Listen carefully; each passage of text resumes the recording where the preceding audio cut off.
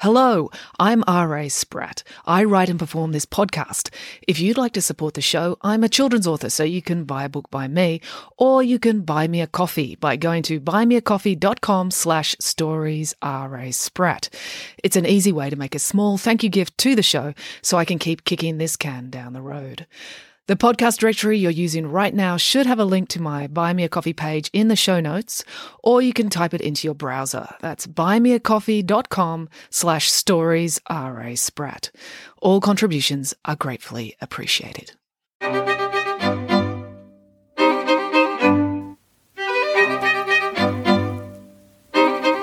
Welcome to Bedtime Stories with R.A. Spratt. Today's story is The Dreadful Martian Encounter. Amy was fed up with everyone in her class.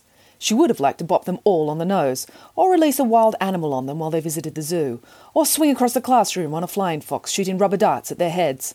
But Amy was very short and rather dumpy and had to wear thick glasses because her eyesight wasn't very good. So she wasn't really suited to any of the more spectacular types of physical revenge, which is why Amy was so glad when her teacher announced the school science competition. Every student had to do a project demonstrating a principle of physics. Now, Amy might not be the best at running, jumping, or bopping people on the nose, but she knew she could wipe the floor with everybody when it came to science. "Florence and Joe are going to make a battery out of a potato," said James. He was Amy's best and only friend, so he was reporting what he'd overheard on the bus. "Ha!" scoffed Amy. "A potato battery demonstrates chemistry, not physics." "Ethan and Megan are going to drop a cricket ball from a tower to demonstrate terminal velocity," continued James. "What?" derided Amy. "They'd have to build a tower that was 40 metres tall." "What are we going to do?" asked James. "Something way better than that," said Amy, with a gleam in her eye. "We're going to travel through space to another planet." "But we're only in the 4th grade," protested James. "I don't think they expect us to do anything like that." "There's nothing to it," said Amy. "The only reason regular astronauts struggle is because they go into space at incredible speeds, and the friction of passing through the atmosphere makes their spaceships hot." "So we're not going to do that?" asked James. "No, we're going to do the opposite," said Amy. "We're going to have a low-speed launch." "A what?" asked James. "Just be here at 9 o'clock tomorrow," said Amy. "You'll see."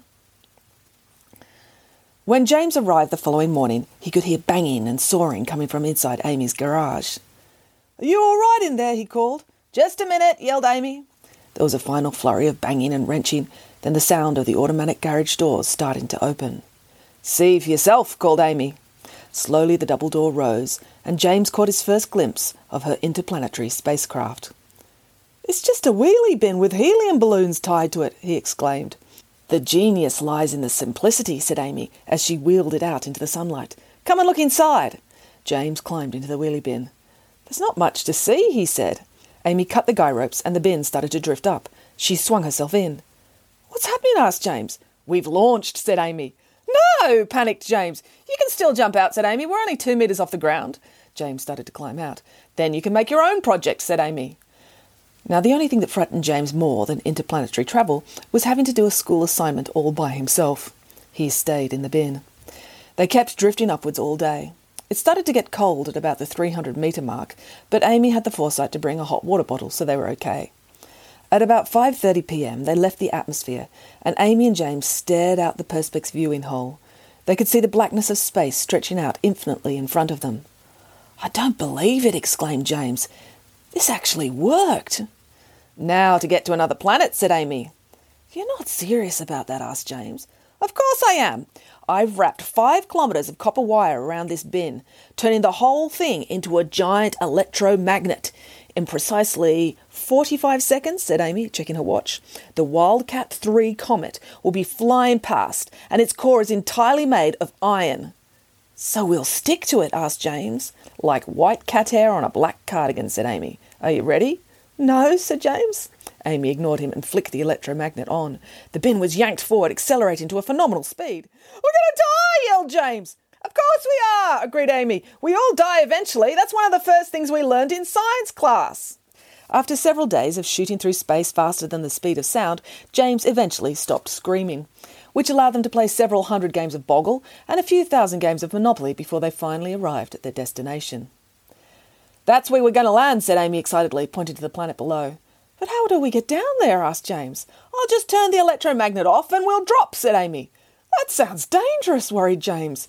"Don't worry, a parachute will deploy at 1,000 metres from the ground," said Amy. And with that, she switched off the electromagnet. Suddenly, James and Amy were jammed to the roof of the wheelie bin as they hurtled towards the ground. "Ah!" said James. Then they slumped to the bottom of the bin. "We've just hit terminal velocity," said Amy happily, as they continued to whistle through the air.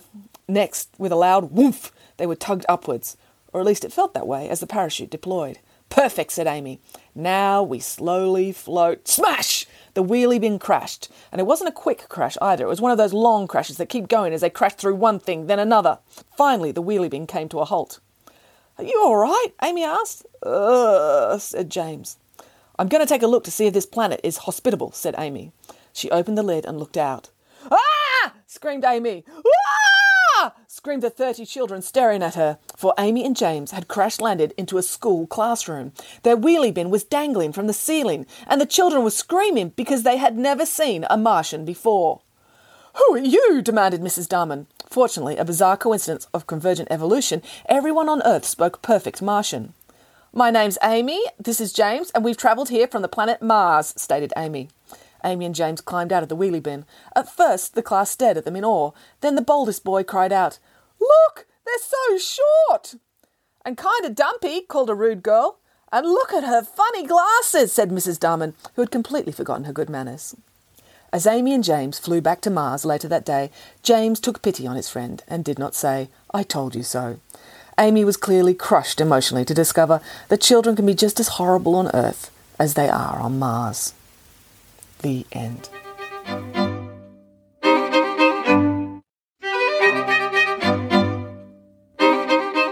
Thank you for listening. To support this podcast, just go to your local bookstore or favourite online seller and buy a book by me, R.A. Spratt. There's lots to choose from across the Nanny Piggins, Friday Barnes and Pesky Kids range. That's it from me. Until next time, goodbye.